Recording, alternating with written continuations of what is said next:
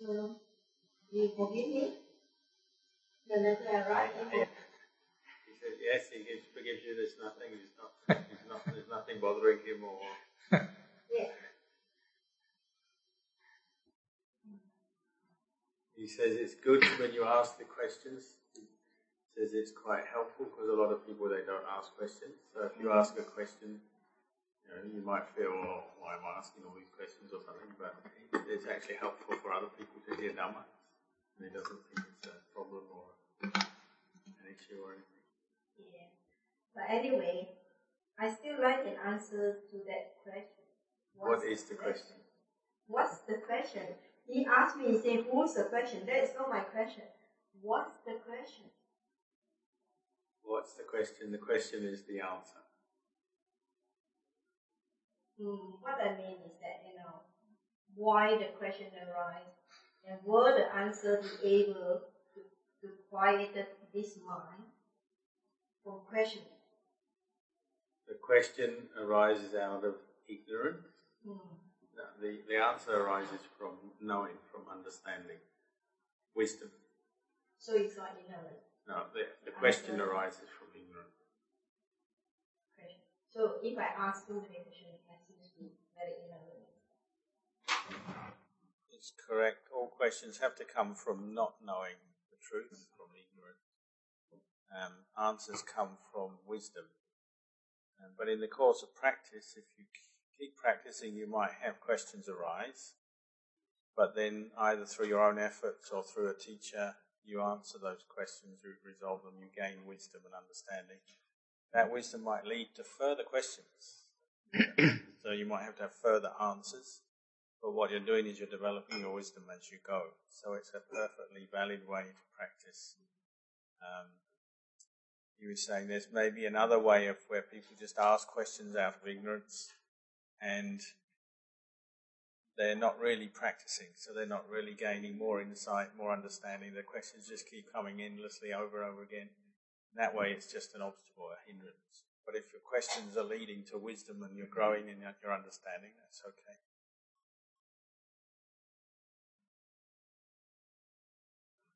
No more questions? I got it now. Once it starts, it never ends. So I have to restrain myself. And then other people ask me. Yeah. He says, one of the important things in practice is to understand your character, your own character. Get to know that, because everyone is different. Character is different. And they talk about, say in the scriptures, they talk about the different kinds of characters. Some people tend towards greed, some towards anger, some towards doubt, some towards worry. And the doubtful type tends to ask a lot of questions. And so if that's your character, it's not something you can really change. It's something you should understand. You just get to know your character. If you do have a lot of questions, that's all right. You just know that's the way I am, that's the way my character is. And if you understand it, you won't have a problem. But if you're sort of fighting or wishing to change your character or fighting against it, well, you have a lot of suffering. Ajahn Chah used to say, having a lot of doubts isn't a problem or an obstacle to the practice. You keep having the doubts, but the thing is you have to also learn to practice to the point where you can answer your own doubts, your own questions. And if you're doing that successfully, that means you know how to practice. Whatever doubt arises, you think about it, you work through it, through your practice, you come to an answer and resolve it yourself. That's the best solution, obviously. Okay, and then the Ajahn mentioned about the doubt. It is not the doubt you're talking about, doubting about the Buddha's teaching. It's not the kind of doubt.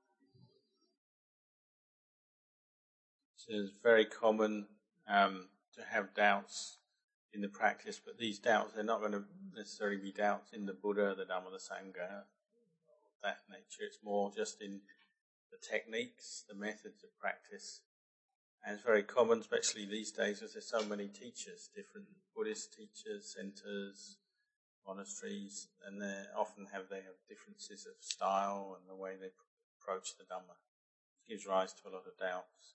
Some will teach, say you go to Thailand, they'll often teach you to use the mantra Buddho for meditation. You go to Burma, they might say follow the rising or falling of the abdomen, the breath for your meditation technique, and so on, which gives rise to doubt. Said some practitioners have doubts about the kind of technique they should use to develop samadhi. What people who use the contemplation of death, what we call Marananusati, just recollecting death as a meditation theme. They go to the scriptures, and the scriptures say, well, you can only achieve upajjhara samadhi, one level of samadhi. With that, you won't get to jhana, or one-pointedness of mind. So they might think, oh, well, then I can't become enlightened using this method. But one who's practiced will know all these different methods and techniques, they're all bringing the mind to the same point, where the mind becomes peaceful and unified. And you can say you develop your meditation using the upajjhara, Marananusati, a recollection of death, you get through to upajjhara samadhi. You can continue on. It's not that you sort of just stuck there and stop there. You can continue to develop your samadhi and develop one-pointedness of mind. So that and many other techniques are all very valid techniques. But the only way, to overcome the sort of doubts about techniques, methods, and that is to do the practice. And the more we do the practice and gain experience, then we'll understand, and we'll be getting beyond doubts, ending doubt. Tanaja, just one more question. There are many techniques you are talking about. So do we stick to one techniques, or you use the different techniques as your mood, according to your mood at that time? Because with all the techniques, the end result is to get the one-pointedness, the calmness. So one day you might feel like doing Buddho, another day you might doing the Anapanasati. So is it okay? So long you get the calm, the result, the end result. So we just aim for the result that we get the one-pointedness, the calmness. That's it, irrespective of what technique you use.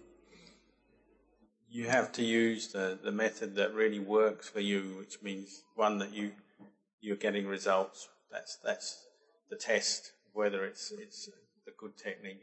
Is it bringing you results, and are you getting more skilled in using that technique to calm your mind?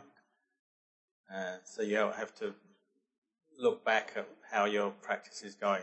What are the results of using any meditation technique?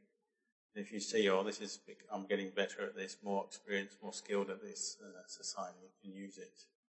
But sometimes, you use the same method, you don't get the same calmness the next day, so you use another type. It's okay, isn't it? As I understand. What you need is a foundation. So if there's one technique that you've used, at least sometimes you've gained peace from that. You should always be returning to that. So if some other times you experiment or you want to change a break from it, depending on the conditions or how you feel or whatever, well, you can do that.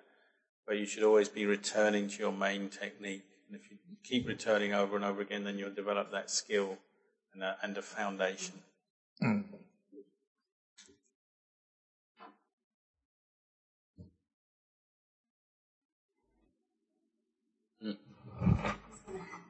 So that's a very practical question. Before I had Ethan, it's 18 months now, my husband and I lived alone. I found it very easy to, meditate, have regular meditation.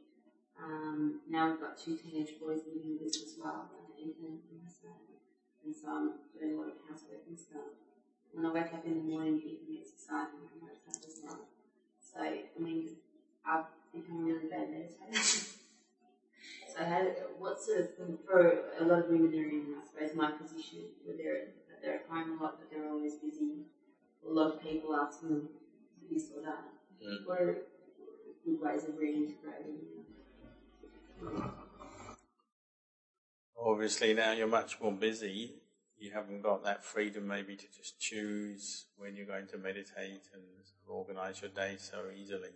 But the basis of practice in daily life when you are busy like this is still to try and use your whatever activities you're doing as a basis for developing mindful awareness. So if you're cleaning or you're feeding the kids or something, or try and make that the focus of your mindfulness. So your mind is focused on that activity, and learning to bring your attention back to the present moment and concentrate on the particular activity you're involved with. Still a valid way to develop awareness, even though it doesn't seem quite the same as sitting cross-legged in the formal way. You can still develop this awareness. And then you just have to sort of find your chance. Maybe there are occasionally little periods of time where your kids are asleep or they're out or something, and you find you've got a little bit of time today. Well, then you maybe actually sit down and meditate in the way you've done it before, and take a chance while you've got it. But if you don't have it, well, you just carry on developing mindful awareness just with the activities you're doing, looking after the kids, cleaning the house, and so on. I have a lot of responsibilities and I usually get home very late. Is it okay to meditate late at night, like midnight until 2 a.m.? This is an individual thing, so if that's your routine or what's convenient for you works out, that's the best time for you, that's fine. There's no one time that you have to meditate and other times are no good. It's what works for you, what suits you. I have about the Buddhist approach to change. I know the Buddhists accept that change is inevitable and change is ongoing. But the Buddhists distinguish between good and bad change. And if they think something is a bad change and that people are suffering as a result, should they try and do something about that to change it or turn it around into something better? Of course, understanding that it's the nature of the world, ourselves and the world around us to be subject to change, that's an understanding that Buddhism teaches that. But how we practice in relation to the different kinds of change that go on in the world or in our lives, well, that will vary. Like you say, there's good and bad change. There's change that we maybe there's nothing we can do about, and then there's changes maybe that we should do something about. So he gave the example, say, our own personal life, the changes in our health and our body. When we're young, we grow up, we tend to grow fast and we get strong and healthy in the first part of our lives, which is a change, and you would say a good change. And that's for the good, gives us the strength and the abilities to do many things in the world. Then over time, as we get older, we experience other kinds of change. Most people generally, the body starts to slow down, degenerate a bit, and becomes more subject to illness and aging.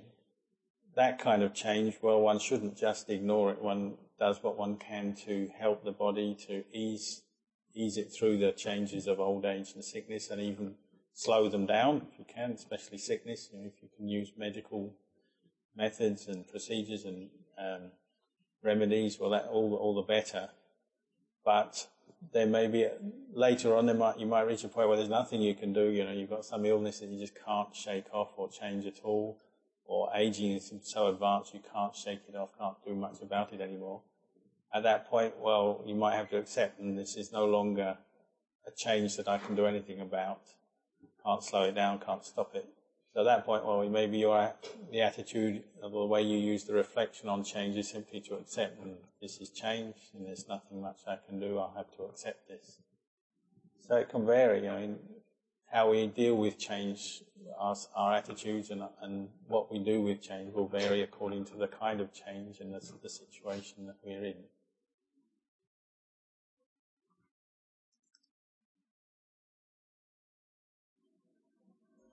I was thinking also about social changes, if there are changes in society that seem to be bad. I have a lot of people say, oh, that's just progress, that's just the nature of things. You should just accept it. But if it's having negative consequences in people's lives, should we then try and resist that and change it if we think it's changing? Of course, if you see changes, say, in society, in our social attitudes and all these things that are negative and a cause of suffering and creation of suffering for people, well, one should try and do something about it. Especially if formerly we've had something that was good and then gradually it's changing and it's no longer good, it's becoming a source of suffering. Well, one would try to preserve what one had before. the good parts of society, the good attitudes, the good practices of that society. You try and preserve and you try and prevent different practices or attitudes and things coming in. But again, it's similar, we say health, it might reach a point where a certain practice or cultural trend has come to the point where it's just the norm and there's nothing you can do, it's just, it's established. At that point you might have to accept, and this is a change that I don't think it's good, but there's nothing I can do about it. You might reach that point.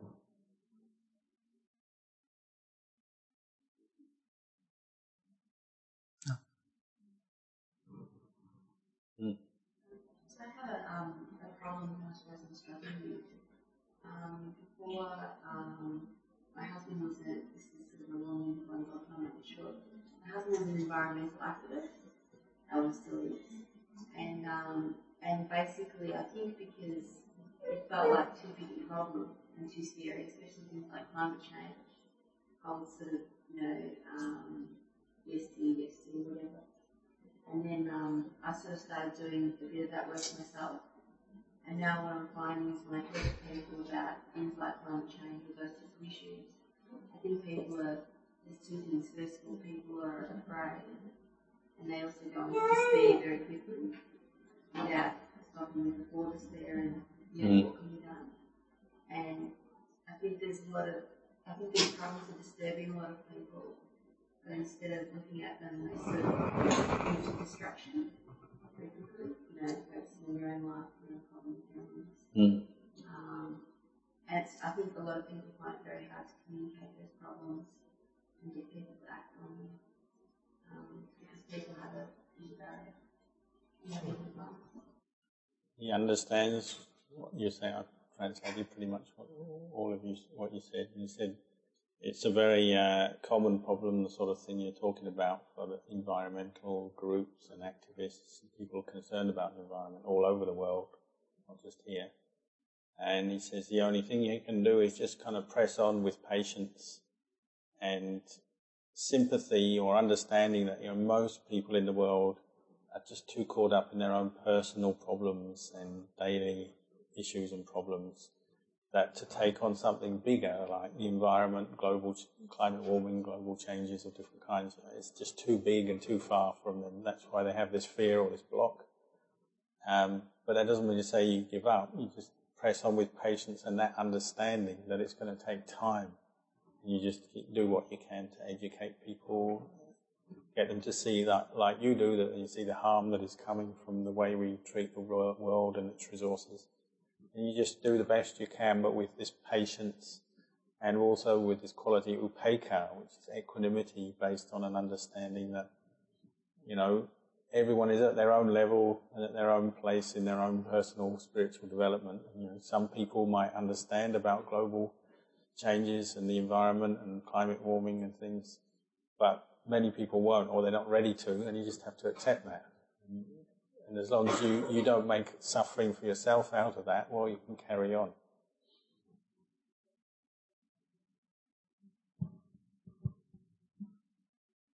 Yeah. Perhaps please talk about what is the best way to go over the good society, how we approach feelings and thoughts, so we don't get to that something that we use. You want to know the technique to get to samadhi, to develop samadhi? If you want to develop samadhi or this calmness and peace of mind, the main quality you need to develop is what we call sati, mindfulness, mindful awareness. And all the different meditation techniques are aimed at developing this quality. So like the breathing, maybe developing mindful awareness of the breathing, the feeling of the breath going in and out. The next important quality is to have a continuity of practice, regular practice, frequent practice. It's not something you can just pick up, do once and then leave and then hope to pick it up again and improve. You have to keep doing it regularly. So if you'll keep regularly developing this mindful awareness using a meditation object, technique, what you'll find is you're learning to restrain your mind, gather your mind in, compose the mind regularly through your day. And you'll notice if you let your mind go, you're not practicing mindfulness, well then whatever mood arises, whatever happens in your day, whatever experience you have, well you'll tend to start thinking about it. So you have good things happen where you'll get caught into the pleasure and the happiness and the delight of those good things, and you'll be thinking a lot about them. Bad things happen, you'll be thinking a lot about them. You might get negative thoughts, feel depressed or worried or upset. If there's no mindfulness, that's our experience generally. Our mind is thinking a lot. We call it mental proliferation, proliferating all the time about our experiences. But when you practice mindfulness, you're learning to let that go. So that means you're still aware, or good things happen, well, that's good. Bad things happen, well, that's bad. But you're not letting your mind dwell on that or indulge too much in those experiences. You're just noting them and letting them go. If you do that regularly, you'll see, or if you can practice that in your daily life, your meditation and the experience of peace will become deeper and more stronger and more profound for you. And as you do that, that's giving you this peace, this clarity. That's where you can develop what we call insight or wisdom. And the purpose of the samadhi is to help us to contemplate, to develop insight. And the way we develop insight, maybe just turn the mind to contemplate our own body, our own physical body as a human being, contemplating to see, it's something that's impermanent. We grow up from being a baby, teenager, middle age, old age, one day we have to die. Literally just turning the mind to contemplate that simple truth that our bodies are subject to change. Over time we're changing. And in that sense to see that the body in itself cannot be a lasting source of happiness for us. And ultimately it's something that we can't really say we can own or control or keep as ours, as a self forever, because one day it has to die. This is where insight or wisdom arises when you meditate, just contemplating in this way. So when you do become peaceful, he said, turn to contemplate your body in this way, see it as something is impermanent, and this is how wisdom arises in the practice.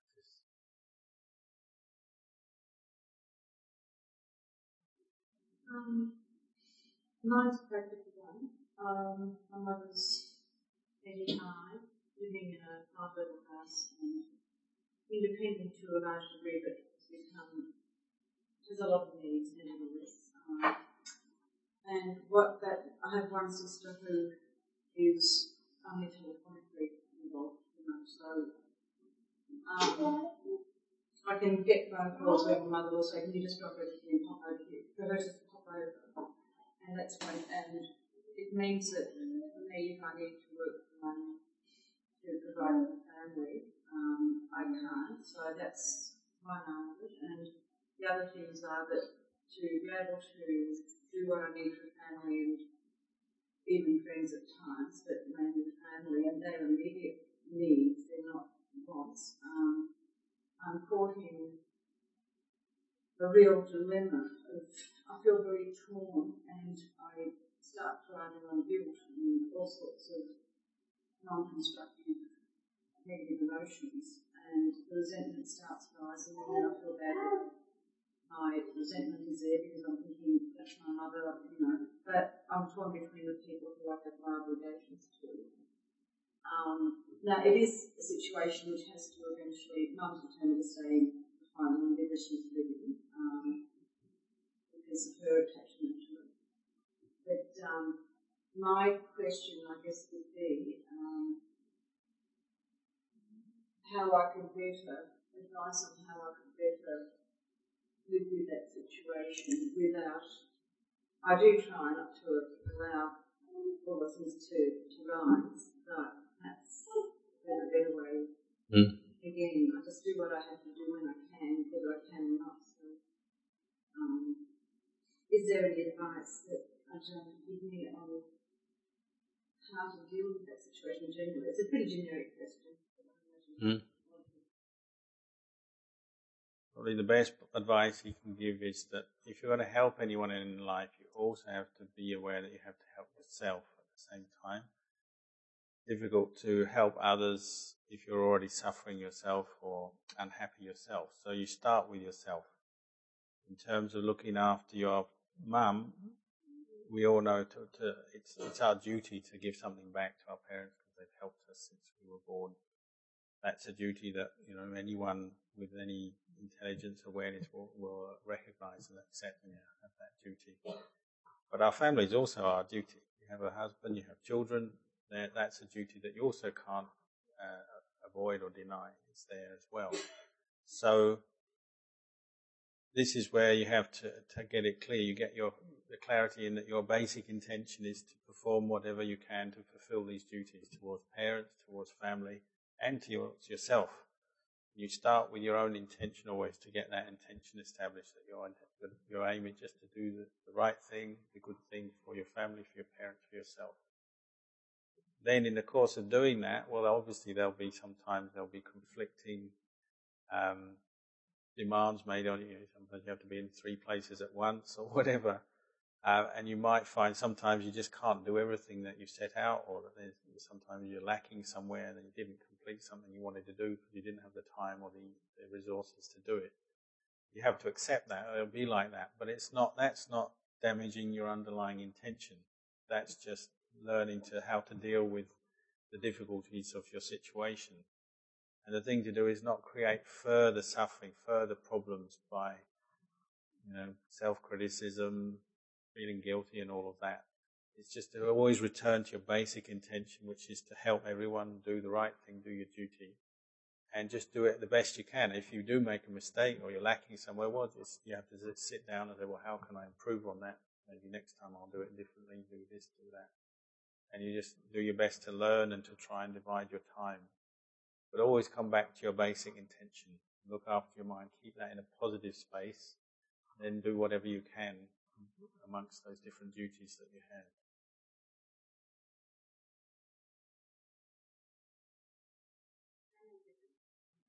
I noticed that increasingly I'm looking inward now, like getting the transition in my body.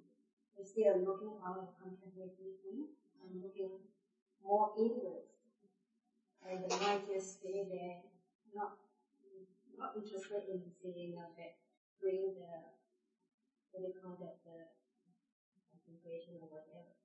Just stay there and feel the sensation. And I realized that as I did that, you feel the chest area like a lot of strong movement. What we call it vibration. But physically is still. And this is happening when I do my meditation regularly. And last night, when I was asleep, in the middle of the night, I was woken up by this vibration in this area. So, am I on the right path, or should I move to contemplation more? Yeah, he says he thinks you're practicing correctly. Maybe in the past you've been more interested to contemplate, think and know things about the Dhamma and more external things. Now your faith is increasing, you're turning your mind more into inwardly to practice meditation, so naturally you get these different feelings, experiences coming up as the mind is quietening down. So there's nothing to concern yourself there, you're practicing correctly. So I keep doing that. Is it now whatever arises, you just know it and that's good enough. You don't have to go and investigate why, what, or impermanence, or it's just knowing that is good enough. Yeah, that's enough. Just whatever arises, just note it and then let it go. The idea is to keep returning to the mind itself, keep letting go of everything else, and this is the way samadhi develops. The mind will become peaceful. So it's still in the samadhi, not the vipassana. Will the wisdom arise from that? It will. Yeah. So the mind knows what to do. You don't have to go and say, this is anicca, this is dukkha. You don't have to have this kind of thing. The insight that we're aiming to develop in the practice is what we call bhavana maya panya. And this is knowing the truth as opposed to just thinking about the truth. And in the beginning, our wisdom develops. We hear the Dhamma, we read Dhamma books, and we think about it. We just think about it, what's this, what's that, and we intellectualize and we think about it. But that's not yet true insight. It's just thinking about the Dhamma. It's still useful and it's a necessary step on the path, but it's not yet true insight. When the mind becomes peaceful with samadhi, then you're able to know anicca, dukkha, anatta without having to think about it. You're knowing or seeing it clearly through your experience at that point. Say the mind starts to think about something, your mind is peaceful with samadhi, and then some mental proliferation starts. Instead of believing in it and following it, getting lost in it, you can just see it as anicca, dukkha, anatta, and you can let it go quite naturally and quite easily. So with this vibration in this, especially this area, sometimes in the meditation or in the middle of the night, or it can happen any time. Is it a kind of element, or it's just body explode? Like going to be exploded. Says, don't worry, there will be no explosion. It's just the mind itself, the mind gathering together, and it's a new experience. So obviously you've noticed it, and it's sort of causing you to wonder what it is. But it's just the mind gathering together. It's nothing to worry about or concern yourself about. He uses the word waking up. The mind is waking up from its former state of delusion and attachment.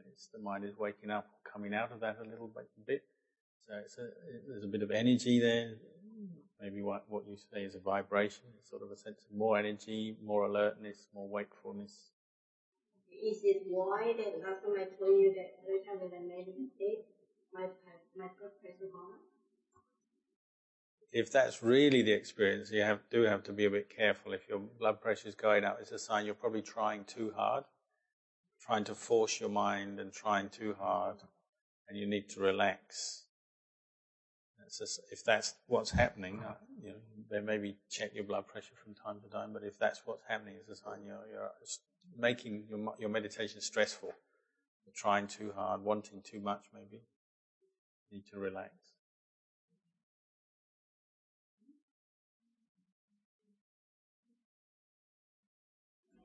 With the anicca, dukkha, anatta,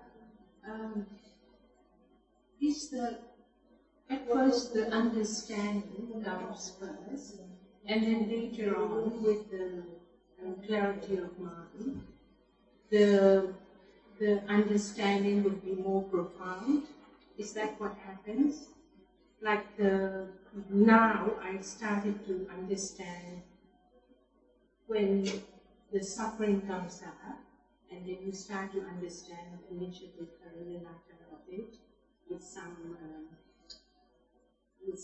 incident or something like that. And later on, with practice, will it be more clearer? Is that how it starts? Yes, that's correct. Our understanding, our insight at first tends to be just thinking, seeing something, realizing about the truth, but more on a superficial way. But then it becomes more deeper to the point where the mind or the heart is just knowing these truths. That's the point where we call it bhavanamaya panya, where there's the deep insight which can actually uproot defilements, actually allow you to completely let go of delusions and greed and anger. That's the point where you can see the Dhamma.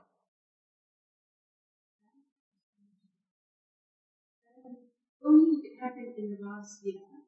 When I sit and start to calm down, I cannot slouch. There is like a push in the spine, and your body goes up. Am I imagining, or it's part of the practice? Yeah, that's the correct thing. That's a natural development of the mind. The arising of more peaceful states of mind gives energy to the body as well.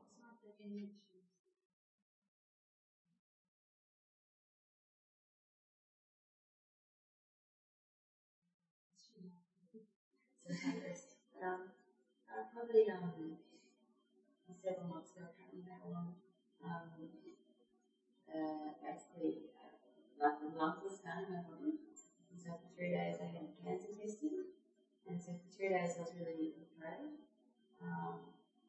But, it was okay, I sort of walked the dog and things like that.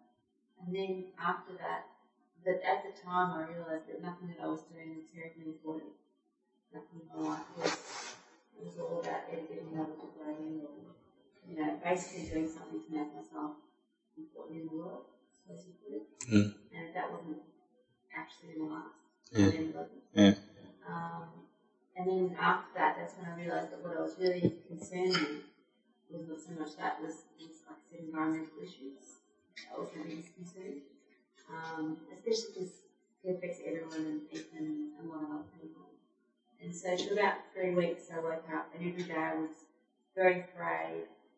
Not very afraid, but every day I sort of felt, I suppose I felt that fear and sense of despair, but I didn't really want to not feel it either. So I sort of didn't try to, I suppose I did try to get away from it so much. And then after 3 or 4 weeks it went away. And that's when I started doing things, you know, more active things in the community. And since then I felt really happy. And it's kind of the happiness that's always there. And so I suppose I don't really understand why. Do you have any ideas? Yeah. I think probably just your experience is helping you to understand more deeply what real happiness is. And that, you know, many people find this when faced with the possibility of death. Then you start to see, well, what's really important, where is the real happiness in life? And it's not in so much of these more external things, superficial things. It's to do with your state of mind and developing that and developing goodness in your mind. And part of the way we develop goodness is always helping others, so helping the environment, helping the family, the kids. You're just seeing that more clearly, so you're more in touch with happiness and the roots of happiness. Seems to be what you're describing. It's a sort of a steady feeling. Like, I'm just wondering, is that like, you know, how, like when you realise a lot of things are going to end, is the thing that lasts those kind of roots of happiness? It's kind of inner happiness, yes, it gives us a steadiness, and it's very much the stepping stone in, say, one's personal spiritual development. One has to have a source of nourishing the mind. So one has this happiness that comes from just recognizing what's important with the world, say, looking after the environment, looking after other people, looking after the family, and also one's own personal meditation. It very much helps that. It's something to recollect. So, like I said, if you meditate, you can recollect when you meditate the good that you've done and the happiness that you've experienced and developed through your good actions. It's a very natural way to make the mind feel calm and peaceful or steady. It's a steadiness of mind. And one can do that as one meditates. Just recollect, you know, good actions, good deeds, good acts that one's done in the past, and doing, even just say today, what have I done today? And you'll find as your mind becomes more aware, there are many good things you're doing, often without realizing, but now you're actually recollecting them. You become more aware of them, and you feel good for that. It's a source of happiness. You all need a race. You all need a race. Thank you for organizing this big event, and all the Sangha and all the senior teachers for coming as the teaching us, and the Su family. Thank you very much. Yes. Answer one more question. Shots fired sometimes. You can have your question, it's all right. What's your question? I was thinking, you know, that when we do dana, we can always marry. And that's what we did. I think in the past we have done a lot of people married. But how come it end up like that, you know, that how to do the dana in such a way that you would end up in his... Don't want to be like him. It's very easy antidote or protection against any becoming like that person or anyone in that situation. It's just keep your sila. If you keep sila, keep the 5 precepts even if you can become very rich, super rich, you won't be creating suffering for anyone else or yourself. You use those guidelines at any level of society, in any situation in society. Those are guidelines that you can use. So because the way when he offered dana, he had a bad thought, he wanted something that creates this kind of mental state. So it's the important quality for anyone is panya, wisdom and understanding. And as all of us, as we improve ourselves in our practice, we do dana, we keep the precepts, we meditate, all of us are going to improve and benefit from this. Maybe it will bring us some wealth, some better material situation, it will bring us some happiness, and anyone is the same. This person you're talking about could have been the same. That will happen. But as you become wealthier, more powerful, more influential, you need the wisdom to cope with that situation. Because it's not like you do dana, you become more wealthy, you're necessarily or automatically going to be wise with that. You could become more deluded, or you could have more anger arise, more greed arise, especially if you have a lot more wealth, more power, or there's a lot of temptation there. The important thing is to have wisdom and see what you're doing, see whether it's causing you suffering. And he says a lot of prime ministers, politicians, big businessmen and that, they have a lot of suffering. So automatically you have a lot of money and power that you're going to have a lot of happiness. It doesn't always go like that. The important thing to have happiness is to have wisdom. If you have wisdom and mindfulness, well, you can keep your own kilesas which cause you suffering, you can keep them in check. That's the important thing to aim for. If you're you were saying if you make merit, you don't want to be like that. Well, make merit, do good things, develop yourself in a good way, and develop your mindfulness and your wisdom, and you'll be okay. It'll protect you from falling into greed or anger or delusion.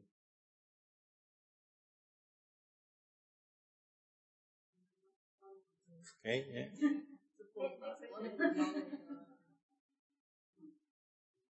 During the Buddha's time, when he was enlightened, in the sutta they say the earthquake moved. Yeah. I was wondering, is it the earthquake or is it the internal quake, the body inside? Because it is like that. We had an earthquake now and then, and somebody get enlightened. So, do you understand my question? If we're talking about the kind of thing they talk about in the scriptures, the kind of earthquake that would happen when they say the earth shook or the earth was shaken by the enlightenment of the Buddha, we're talking about the experience of the human mind penetrating the Four Noble Truths, becoming enlightened. That's a very special experience, a very powerful experience. But on the mental level, it's a mental thing, it's a purification of the mind. You could sort of describe it as sort of the mind spreading out this amazing power of the enlightened mind, the purified mind spreading outwards. So it has a sort of an effect, a ripple around the universe. But this is a mental thing. There would be no destruction or not in the normal, these kind of earthquakes we have where, lots of destruction. It's not the same as that. No.